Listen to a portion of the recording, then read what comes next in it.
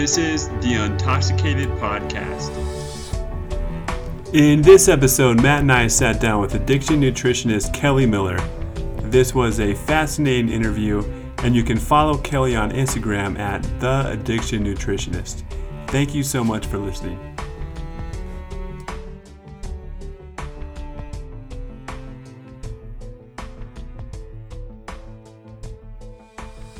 Welcome to the Untoxicated Podcast. And Matt, I am super excited because we have Kelly Miller here, and just talking with her right now, I feel like people's heads are going to explode with her knowledge and this whole field of nutrition and addiction. I am super excited. Man, I couldn't be more excited myself. Kelly and I have been friends for years now. We have kids the same ages in school. That's how we originally met. Kelly, she is the addiction nutritionist on Instagram. Like I said, good friend of mine. In training, when she finishes her certification, she'll be a nutritional therapist specializing in mood, mental health, and mindset.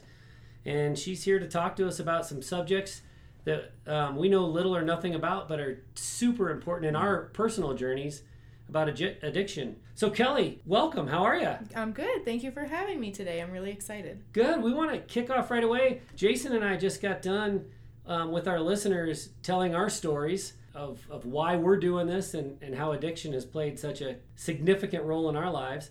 So the first question, I think, is how have you come to study and be just so passionate about nutrition and addiction and how those two things relate to each other? Sure. So, I think addiction has always been a part of my story. From a very young age, I was exposed to addictive behavior. I had an older brother when I was like 6 years old, and he was about 14, suffering from multiple drug addictions. And even though I was only 6, I wasn't really sheltered from what that looked like. I did see a large majority of how that affected my brother and how that affected my family. And my brother, he went to treatment, he went to rehab. He actually ended up getting leukemia and passed away. But shortly before that, when he was in rehab, I think it was Dateline did a story on the rehab facility that he was in, did like a 60-minute special on TV. And after he passed, as a young child, I would watch that video all the time because I could get a glimpse of my brother in the audience. And I just really obsessed over the stories that it was for teens, the program was. I had just obsessed over the stories that they would tell and the anguish that I could see with the parents. And I think I knew from like 6 or 7 years old that one day I would be involved in some sort of addiction counseling or work at a treatment program. In what capacity, I didn't know, but I knew that would always be something that I wanted to do. And then when I got older, and life got in the way and you're like trying to decide what you want your college degree to be in and stuff, I was really discouraged from following, that path for whatever reason. And when I got into my 30s, I started suffering from all types of autoimmune disorders.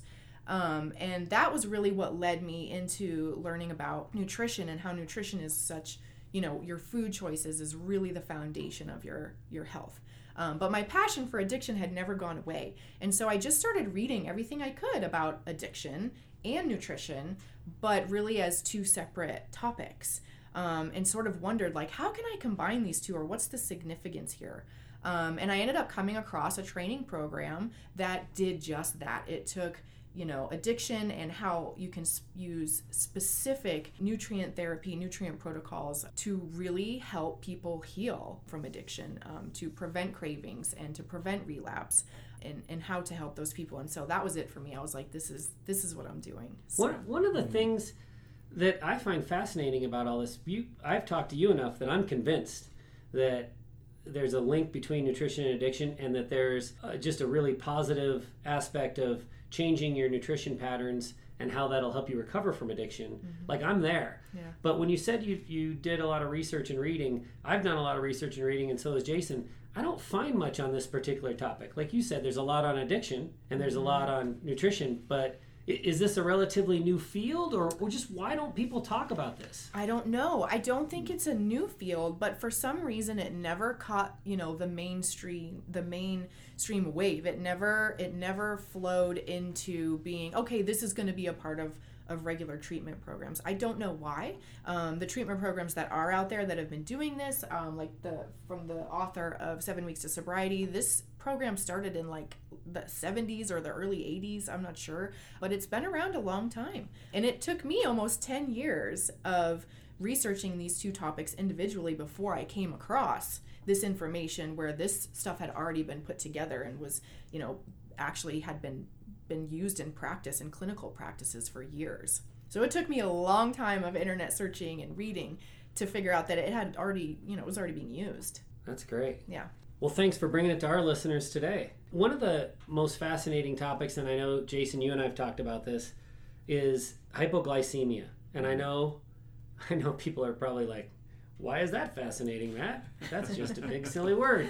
But talk to us about the link between addiction and hypoglycemia, because like I said, I think it's really, really bizarre and fascinating. Sure. So these clinical practices that have been using these strategies for years found that a large percentage of the population suffers from reactive hypoglycemia, which is really a lifestyle factor. It has to do with our diets here in America, where we have a very large emphasis on carbohydrates, but specifically refined carbohydrates. This is the processed junk food that we eat on a regular basis. When we, eat these foods, they really spike our blood sugar too high, higher than what our bodies can handle. And that will signal, that triggers the pancreas to release insulin, which is a hormone that's designed to lower our blood sugar. So what happens is we eat these heavily, refined carb foods that are high in sugar. Our blood sugar goes really high.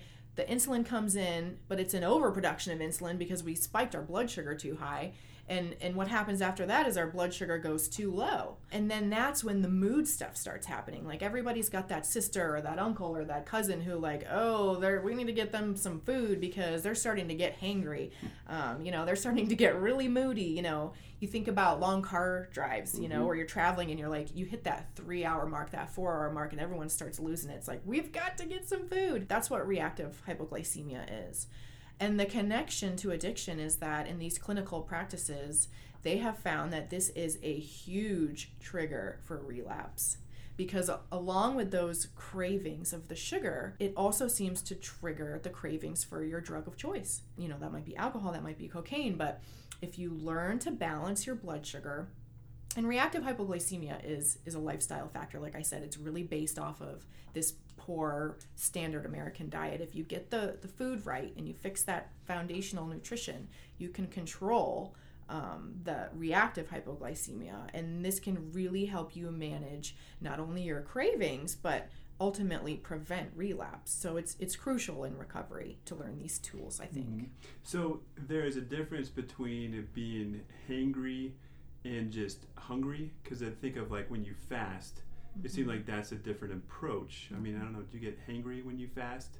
But if you do it right, you do not. Okay. Because one of the hallmarks of intermittent fasting is really learning to balance your blood sugars first. And that's where you're bringing in the healthy fats and that sort of thing. So hunger will come in waves. You'll feel hunger, and if you ride that out and you have the foundational nutrition of regularly consuming these healthy fats, you won't get to the hangry point. You'll ride out the wave of hunger and it will go away.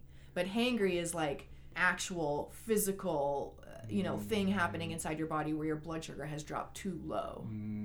So it's almost like our diet, and you mentioned refined carbohydrates, in a way is making us addicts.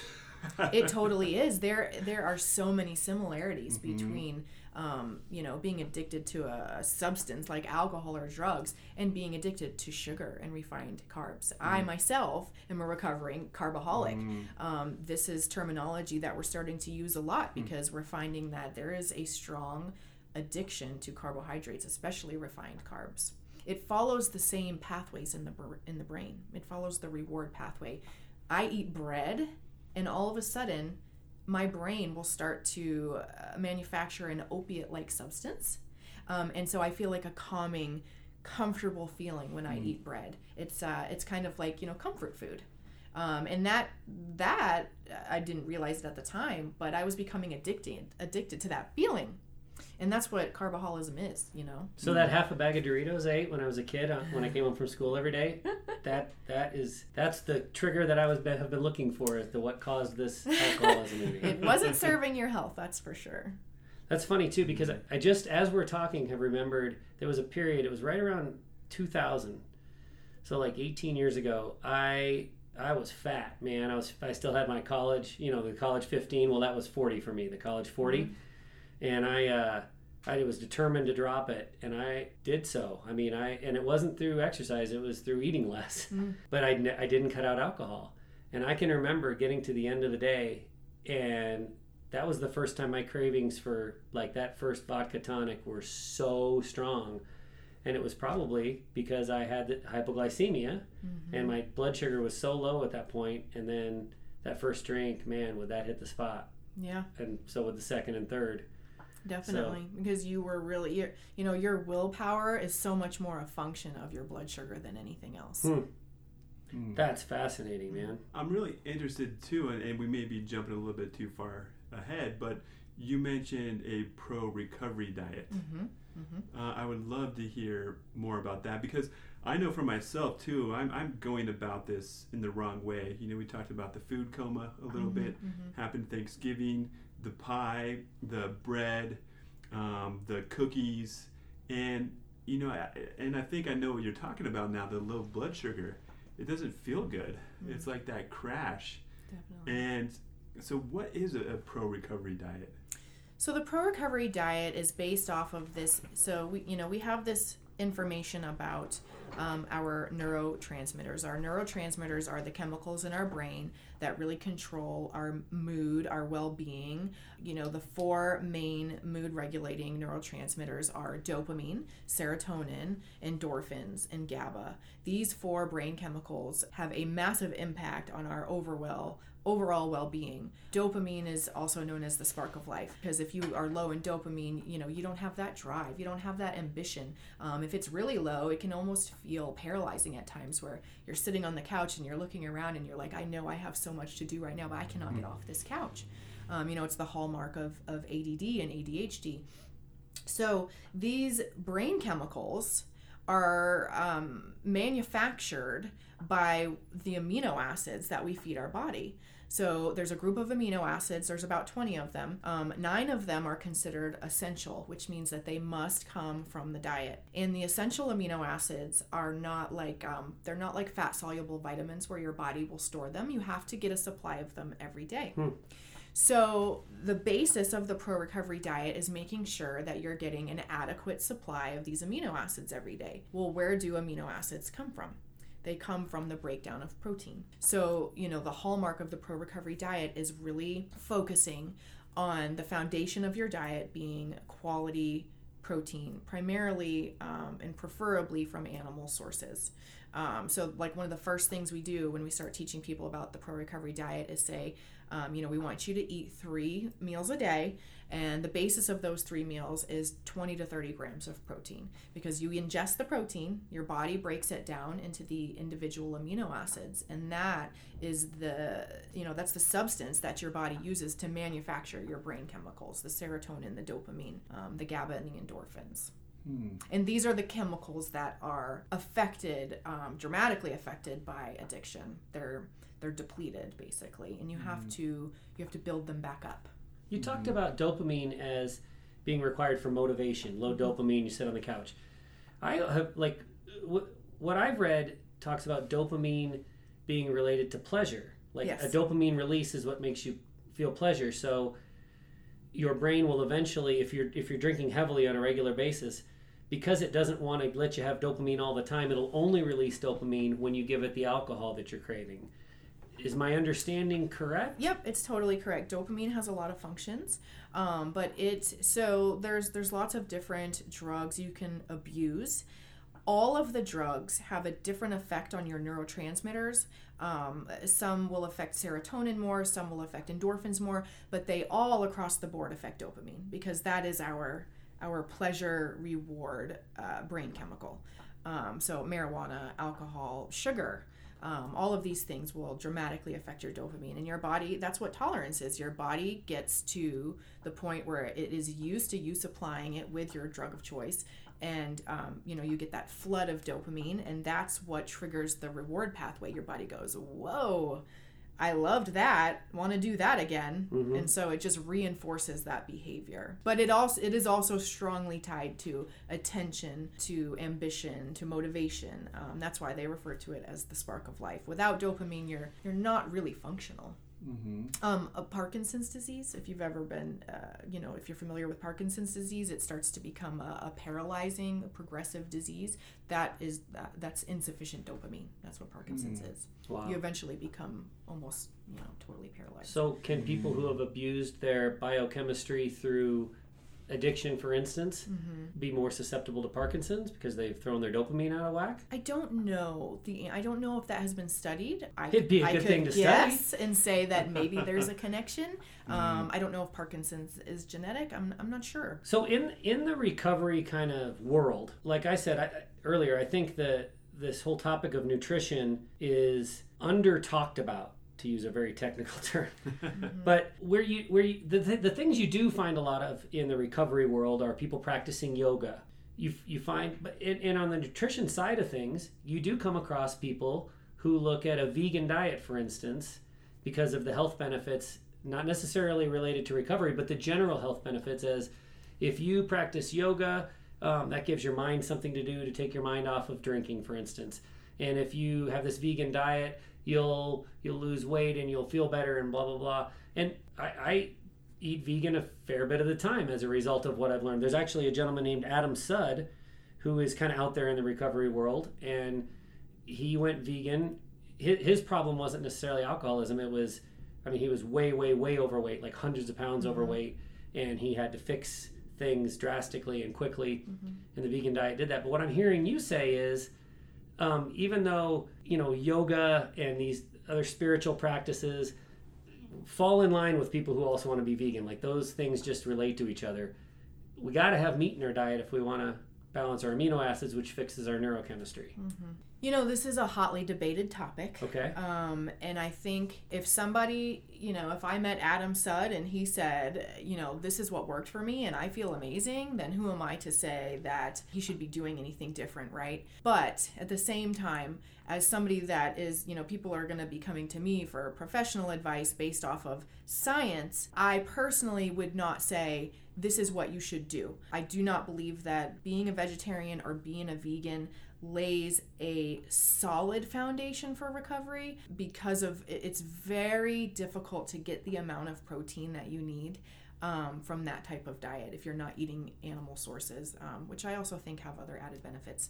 But if somebody said, I want to recover and I want to use nutrition and I'm not going to budge on this, I'd be willing to meet that person where they're at. There are things you can do to increase their protein intake. Will it be ideal? No, probably not. But I still think people can find a good, healthy recovery with that lifestyle. But I don't think it's for everybody. And the reason I say that is because we have different blood types, right? And there's scientific evidence that shows that these different blood types are closely associated with what we should be eating. And I'll give you a prime example. I'm a blood type O, which is the majority of the population is a blood type O. Blood type O are the hunter-gatherers. Our blood type developed at a period in time when when the hunter-gatherers were around, and type O people should really, for ideal, optimal health, should really be eating meat. Now there's blood type A, where they really shouldn't be eating red meat very often at all because they have low stomach acid. They don't have enough stomach acid to digest animal protein. And they can actually thrive on a diet that looks more vegetarian, where they're consuming a lot of vegetables, but also some white fish and, occasionally chicken, but they're still getting protein from that. So it's really, the pro-recovery diet has foundational aspects of it, but it's also highly individualized, learning about blood type, learning about people's history and that sort of thing. So when you're talking to clients and you're helping them put a pro-recovery diet together, you're going to want to know things like their blood type. Absolutely. Yeah, that's where the individualized part of the plan will come in. Well, that's great. So I want to advocate for being a former vegan a strict vegan for a few years. One of the things, and I'm not trying to debate the science of animal protein, but one of the things about being vegan for me was the built-in discipline that it entailed. Like I would see donuts on the table and be like, oh, I can't eat that. It's not vegan, right? Mm-hmm. And so it was a good discipline for me. Now that I'm not vegan, I'm kind of like, it's like I need like a pro-recovery diet, right? I need that discipline so I don't eat it. Unfortunately, I need a little like kick in the butt, right? Yeah. Like, I need restrictions or else it's kind of like, hey, whatever. Well, I can completely identify with that because, like I said earlier, me being a carboholic, the very first nutrition protocol I put in place in my life was going gluten-free because that took all the bread off the table, right? So I would see a donut, and very rarely I would come across a gluten-free donut, but at that time, that created a lot of discipline for me as well. And so I can totally relate to that. Well, I heard a guy on the radio the other day, and I'd like to give him credit, but I don't remember who it was. I don't even remember what radio station. But he was talking about willpower, and you mentioned willpower a little bit ago being related to blood sugar. He was talking about willpower is manageable, doable when it's a yes or no. Where we run into trouble with willpower is when it's a how much. And that relates to addiction too. Sure. If I tried to moderate, good luck, right? I mean, I would start off on a good path and then I'd drink too much.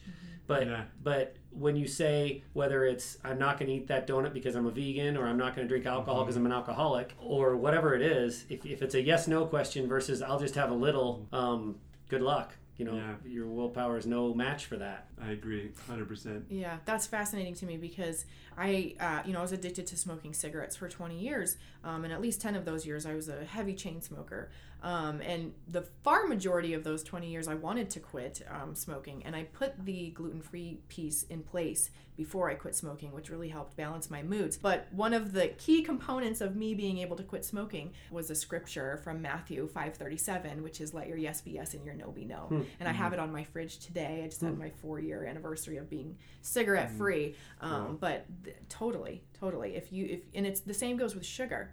If you allow yourself some of these, cheat days and things like that, you open up the doorway to just a cascade of events that are hard to recover from. Yeah, and I'm so big on that concept of opening the doorway. I use it a lot with clients. Once you start to dabble in that moderation, hey, I think I cured myself from this disease of whatever, of alcoholism. And once you open that doorway up, it's really hard to close it because we get that dopamine, that rush, that pleasure is just open, and so I can relate 100%. And I'm glad you say that because I shared a lot with clients, and now it sounds like there's scientific background. So. Yeah.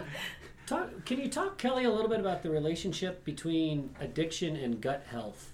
Sure. So when you're in active addiction, depending on what you're addicted to, more often than not, that really becomes the priority in your life, and not so much healthy eating. You don't find a lot of people suffering from addiction who are like, I had a salad every day for lunch. It's usually just feeding their addiction, and then food is just not even a thought. They just eat whatever they can. And oftentimes it's a diet full of refined carbs because that makes us feel good. It's easy, it's convenient, it's packed with addictive chemicals. And these things really destroy our gut health and lead to things like leaky gut. And then leaky gut leads to food allergies, and a whole host of other issues. Leaky gut is essentially, we have these tight junctures that are line the intestinal tract, and by eating this standard American diet, these junctures start to loosen up and open up, and molecules from the foods that we eat, or toxins, start getting into our bloodstream that weren't supposed to go in there. And so that creates things like allergies. So, repairing gut health, I think is really crucial in recovery. It also, it affects, if we are eating a healthy diet, but we're not absorbing those nutrients, then our body's not able to utilize them. So during active addiction, we're affecting the microbiome, which is the delicate balance of good bacteria versus bad bacteria in our gut. So there's all sorts of things you can do to repair leaky gut and really focus on having a healthy gut, because that is really closely tied to our brain health. A lot of this, to me, is just so counterintuitive, because when you think of recovering from addiction, you think of taking out the most evil, which in my case was alcohol, and replace it with whatever to get by. Let's worry about your nutritional health later. I mean, I'm interested, Jason, in your practice, if you have someone that's fighting cravings and their issue is alcoholism and they're really fighting to drink or not to drink, what advice do you tell them to do as a replacement? Like, are you familiar with what I'm talking about? Yeah, for sure. And until today, I realized that I'm doing it all wrong. So in group, I sometimes tell people who aren't experiencing a craving, have that, like all the momentum is going to drink. I tell them, you know what, get a Blizzard instead. Yeah. Well, let's do harm reduction. Having a Blizzard is better than going to the liquor store. Yeah. Well, I agree. I think having a Blizzard would be better than going to the grocery store, but liquor store. The liquor store. Sorry, Yeah. I'm always thinking about food. Sorry. But I would say, what is a craving? A craving is a very physical thing that happens, right? So if we dig a little deeper, we want to know what is causing that craving. Is it something unbalanced in our biochemistry? What is the root cause of the craving? So although I would agree in the concept of harm reduction and maybe just having some sugar to make the craving go away, I think the better question would be, what is causing the craving? And oftentimes it's coming from a poor diet, lack of nutrients in our diet, not understanding how to control our blood sugar, because our low blood sugar, is really a trigger for cravings. So instead of having a Blizzard, I think a better tool would be to teach these people how to eat the pro-recovery diet, which is getting protein in every meal, 3 meals a day, not skipping a meal. It's incorporating healthy fats into their diet, because healthy fats like avocados and extra virgin olive oil is going to prevent your blood sugar from spiking. So even if you have some sugar or a refined carb with your meal, if you pair the healthy fats with that, your blood sugar will not spike as high. So really focusing on laying the foundation to prevent the cravings in the first place. So, and what you're getting at too is that recovery not only includes, obviously, not using, it not only includes working on yourself, reflecting, self-growth, working on your character defects, going to meetings, whatever it is, spirituality. It also includes diet. Absolutely. Which, again, my brain is exploding, because in my training to be an addiction counselor, we didn't talk anything about nutrition. Yeah. And it seems like such a huge component that we're missing. Yeah, I think therapy is incredibly important, and the social aspect and the spiritual aspect of recovery is incredibly important, but you can still do all of these things and have a patient or a client who is constantly dealing with cravings. And so if you can pair those therapies with nutrition therapy, you can really dramatically raise success rates from the typical standard 25% in the treatment industry we have today up to 75%.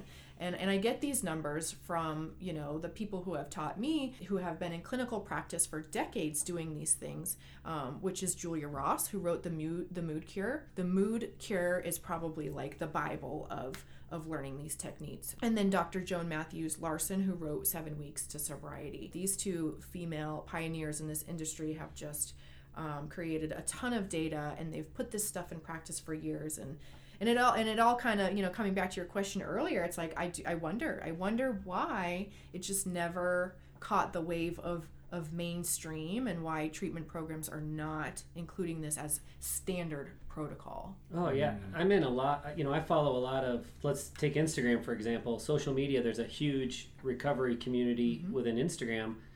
And especially when people are on there in early recovery looking for help from their peers, not from a professional, but just from each other, and someone will say, gosh, I had a bad day. It's Friday, the weekend's coming. I'm really fighting these cravings. All the advice that they get in the comments section is go get some sugar, do all this harm to your body nutritionally because that's better than drinking. Go get your Blizzard, right, Jason? And it's just fascinating to me that how much higher the success rates, like you said, how important the whole balance thing is to having long-term success with recovery as opposed to just getting through the weekend.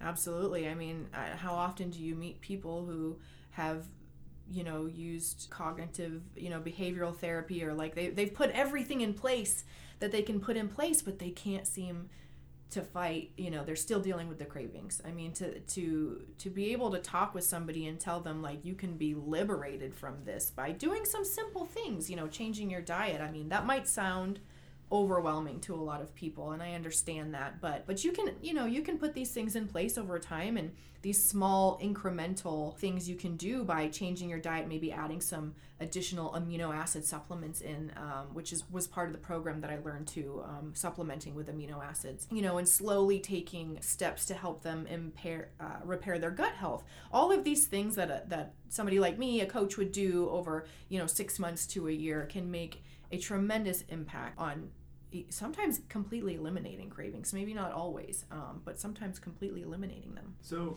I assume that you're on the Pro Recovery diet. Yes, absolutely. So can you talk about how the change it was for you, is for you? Sure. I found out about the Pro Recovery diet after I had quit smoking and really got a handle on my carb addiction. But I had already been putting a lot of those things into practice because it's really quite simple. It's focusing on healthy proteins.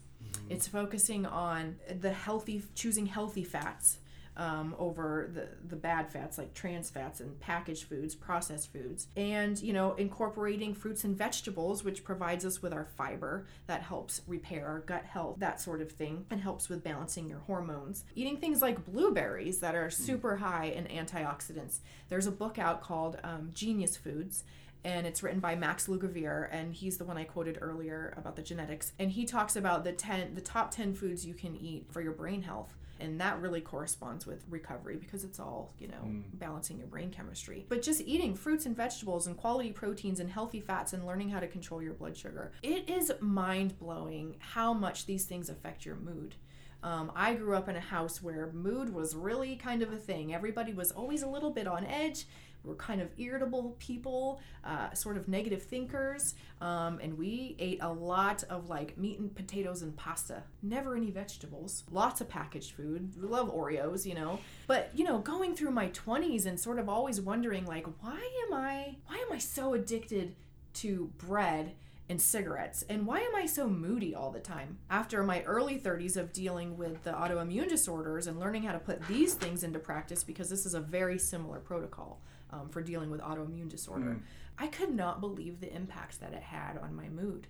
So when I came across the training and all of that, I had already put a lot of these things into place, but it finally made sense to me. I was like, I feel so good now, and my mood is so even, and I don't get hangry, and I don't go to town on a box of Oreos because I've learned how to use these things. It's just really mind-blowing how making these changes can affect your mood. I mean, your mood affects everything, right? Yeah. It affects how you go into your workday. It affects how you get your kids ready for school in the morning. It affects how you deal with your family members.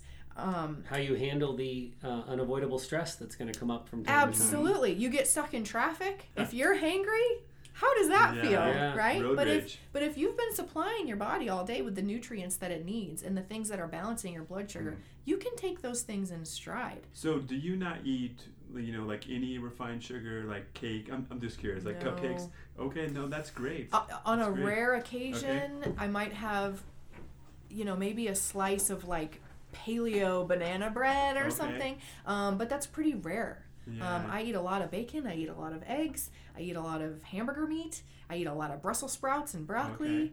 Let your yes Occasionally, be yes and your no be no, yeah, right? absolutely. Yeah. And it works for me, and I don't crave those things anymore. If somebody brought me some Oreos now, which, oh my gosh, I used to love Oreos, right? Yeah. I would be like, there's nothing in me that wants to eat that Oreo. Okay, that's great. Yeah. I want to ask you to get into the weeds on this next question a little bit.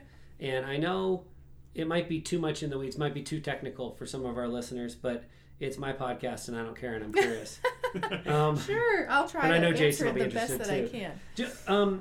You and I have had conversations before about biotypes, and one of the things that you've told me about is that opioid something biotype, where you alcohol actually hits some people in an opioid kind of way.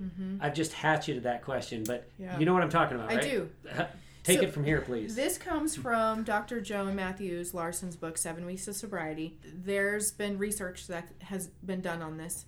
There's a lot of people out there that will say, like, I'm an alcoholic, or I feel like I'm addicted to alcohol, but alcohol doesn't affect me the way it did Uncle Jim, who's also an alcoholic. I mean, we didn't have the same upbringing, or we don't act the same, or it looks totally different. And there's these biotypes that have been identified where, because of our own unique biochemistry, which has a lot to do with enzymes, it affects how alcohol affects us.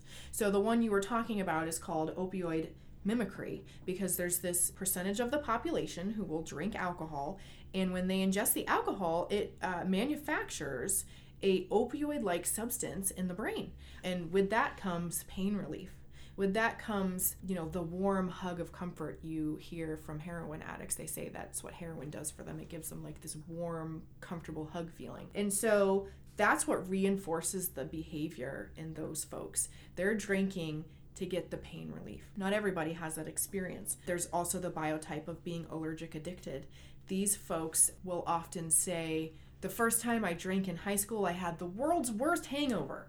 I never felt worse, but they end up drinking the alcohol and they're allergic to it. And because of that, it creates bizarre behavior. So they're the guy at the party who just starts flying into a rage and starts acting really crazy.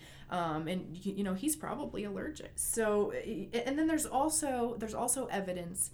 Have you heard of the omegas, the essential fatty acids, omega-3, omega-6? Sure. Fish, right? Sure. So, yeah, salmon, fatty fish. Most folks are deficient in this. And they found out that a lot of alcoholics are severely deficient in the omegas. And that's what causes the depression that is related to their alcohol.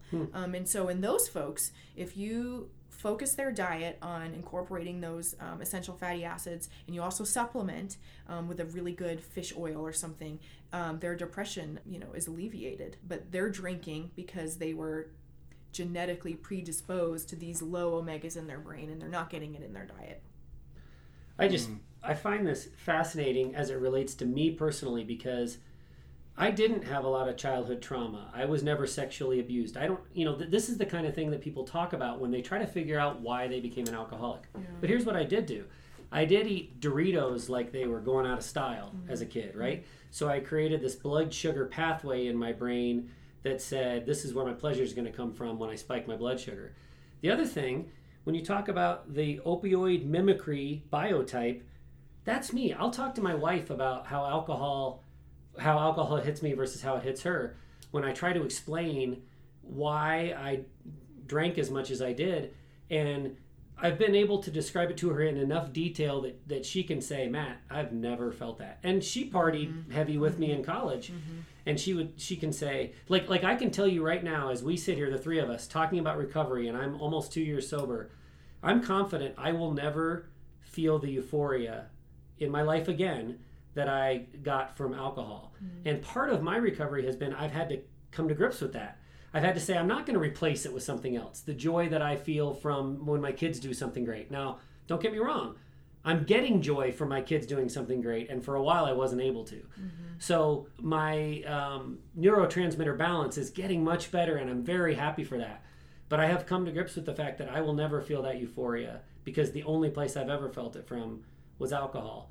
So between my nutritional, just negligence or just lack of understanding, I'm not blaming my parents because I ate Doritos. They didn't know any better. It was the processed food generation, right? But between that nutritional piece as a child, and then the fact that I'm just predisposed to change my alcohol into a mimic of opioids is something that only a certain percentage of us have to deal with or happens to us. To me, this discussion is explaining my alcoholism and where it came from. Yeah. And I think that's just fascinating.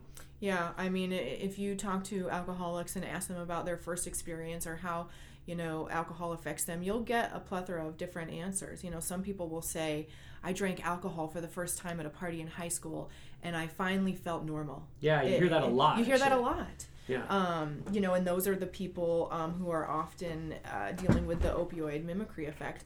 And like I said, there's people who, like me, who would drink for the first time and have a horrible hangover, and to this day, if I drink, would have a horrible hangover.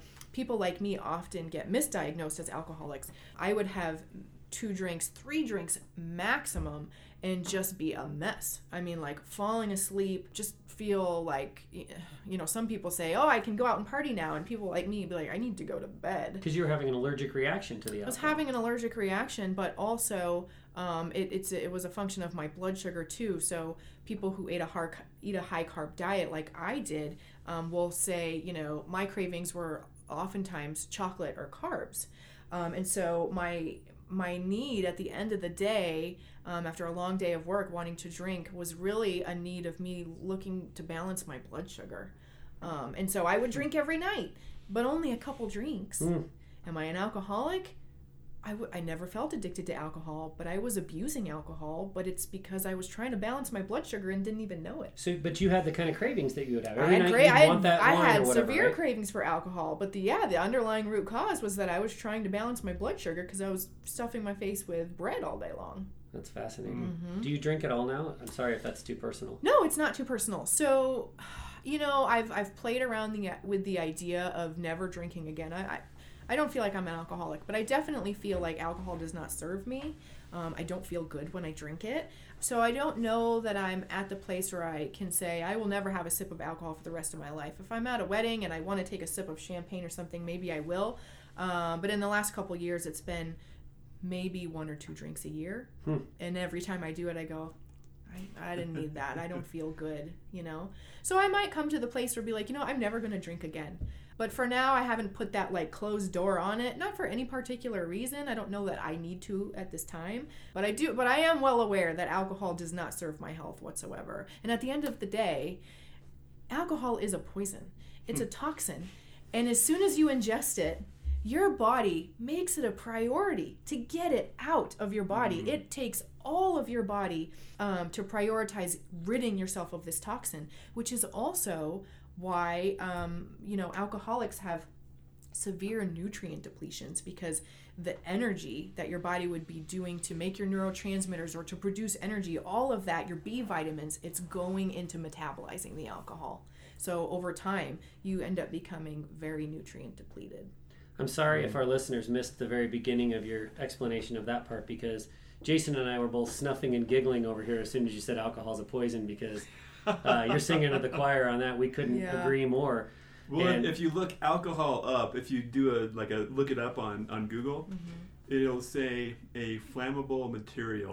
I remember my sponsor had me do that. It was one of the first things. He's like, I want you to look up the definition of what alcohol is. Interesting. That's funny. While we've got someone with a nutrition background, what do you say? I mean, I've got my own set of answers to this, but I want to hear your answer.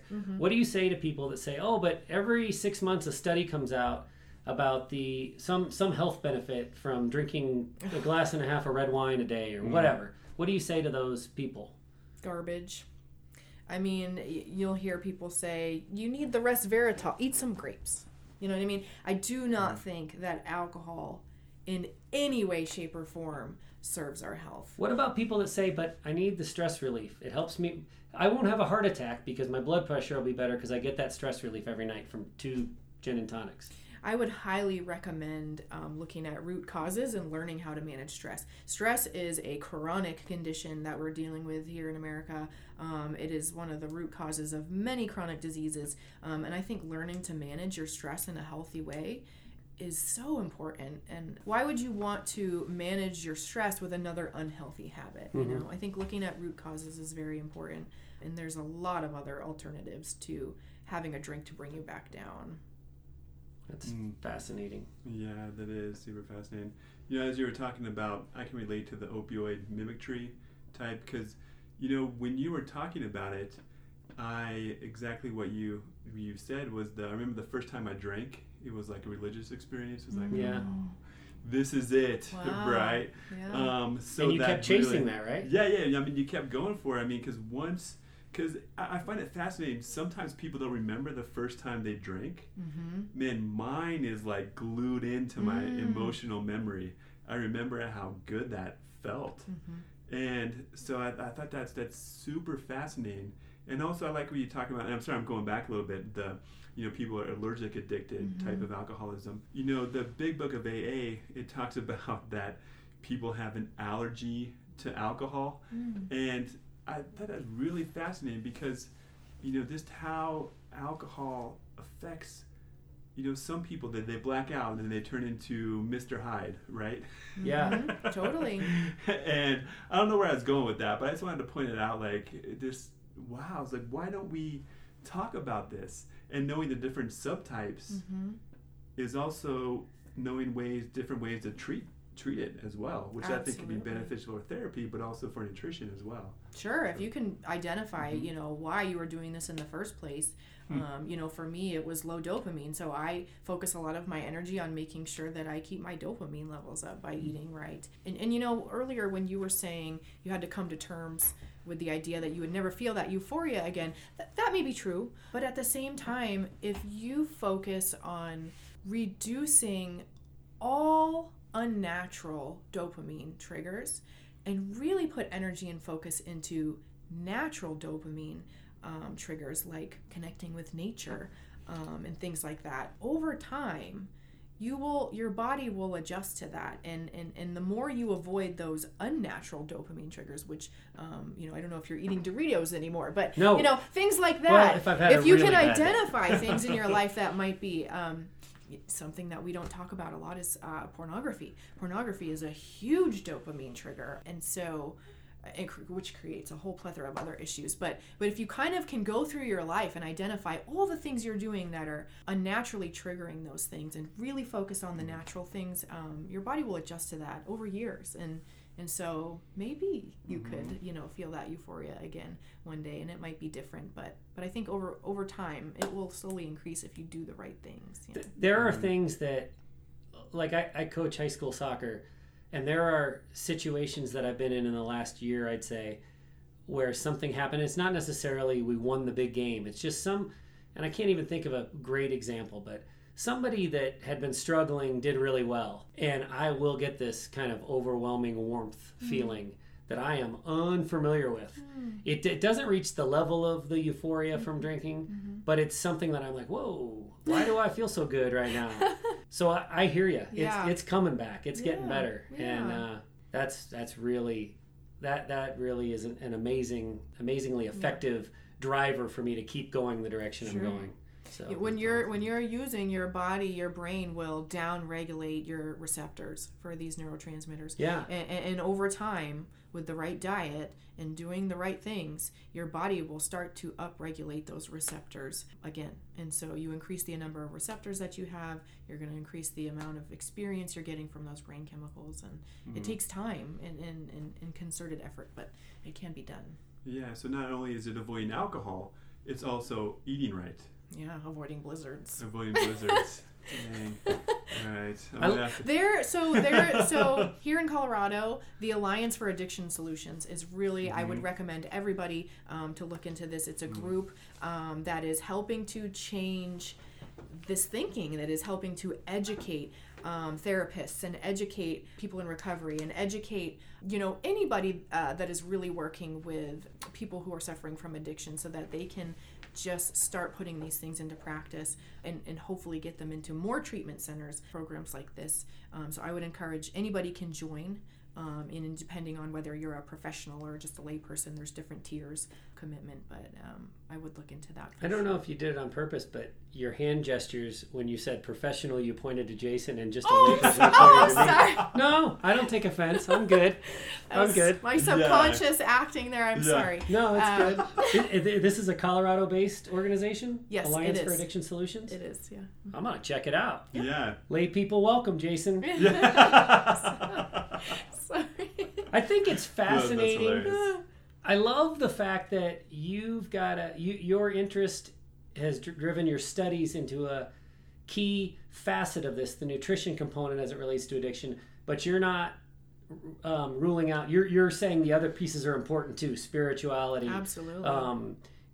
Finding well, one of the things, exercise, a lot of people talk about, you're just saying this is a component of it that shouldn't be left out, and not saying this is the key, and if you just focus on your nutrition, everything else will come in line. Totally. It's a piece of the puzzle. Yeah, I think if somebody is really focused on recovery, I think they need to put the spiritual piece in place, and they need, the talk therapy, cognitive behavioral stuff, all of that into place.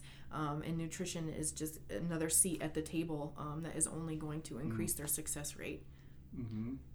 Well, yeah, and I get the sense too, like basically what it is creating the natural dopamine release. Mm-hmm. And you're advising Matt, he needs to go in nature more. Maybe he needs to exercise a little more. Just joking.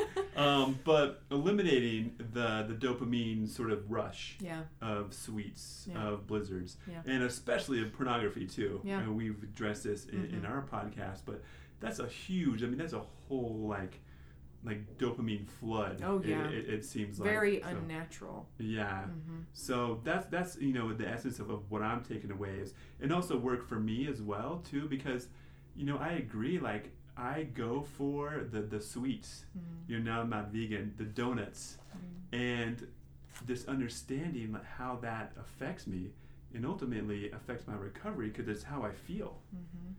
And this stuff is awesome. I feel like my mind is like been blown like 10 times. Oh, for sure. Kelly, tell us what the future holds for you. You are on the path to becoming a nutritional therapist specializing in mood, mental health, and mindset. Mm-hmm. You've got some certifications to finish, and then tell us about what your future holds as it relates to your business. Sure. So right now I'm really focused on school. I have already completed the training for mental health and addiction nutrition, so I have that piece in place, and as I'm doing my studies for just general nutrition therapy, I've decided that will definitely be my niche.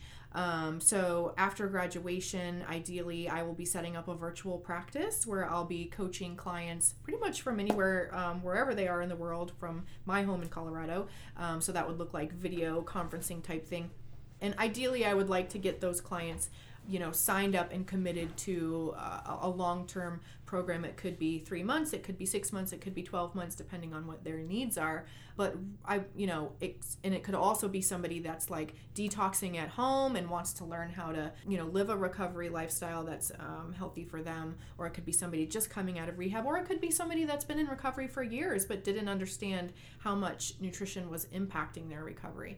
So I would love to coach clients on mood, mental health, and mindset, how we can lay the foundational pieces. I will take a food first approach because I really think that food is the foundation here, in learning to control our blood sugar, control our moods, and control our cravings and prevent relapse. And then just working on what I call, recovery lifestyle, and that's putting all these different pieces into play where we're doing the food, but we're also creating an exercise plan, and we're also, putting things on the schedule, on the calendar of connecting with nature, finding their spirituality, connecting with a community of like-minded individuals. I think dealing with things like negative thought patterns and positive thinking is really important. So yeah, it'll focus on the pro-recovery diet and then just a healthy lifestyle overall. That's great. And in the meantime, until your practice is set up, people can follow you on Instagram at The Addiction Nutritionist, correct? Mm-hmm. Do you have email contact information you want to share? Yep. I'm always looking for additional case studies to work with, which is free. It just takes the right person that is committed to their recovery and is willing to put these pieces into practice. So they can reach out to me on my Instagram or through my email, which is kellyjomiller3@gmail.com. It's spelled KELLYJOMILLER numeral 3@gmail.com.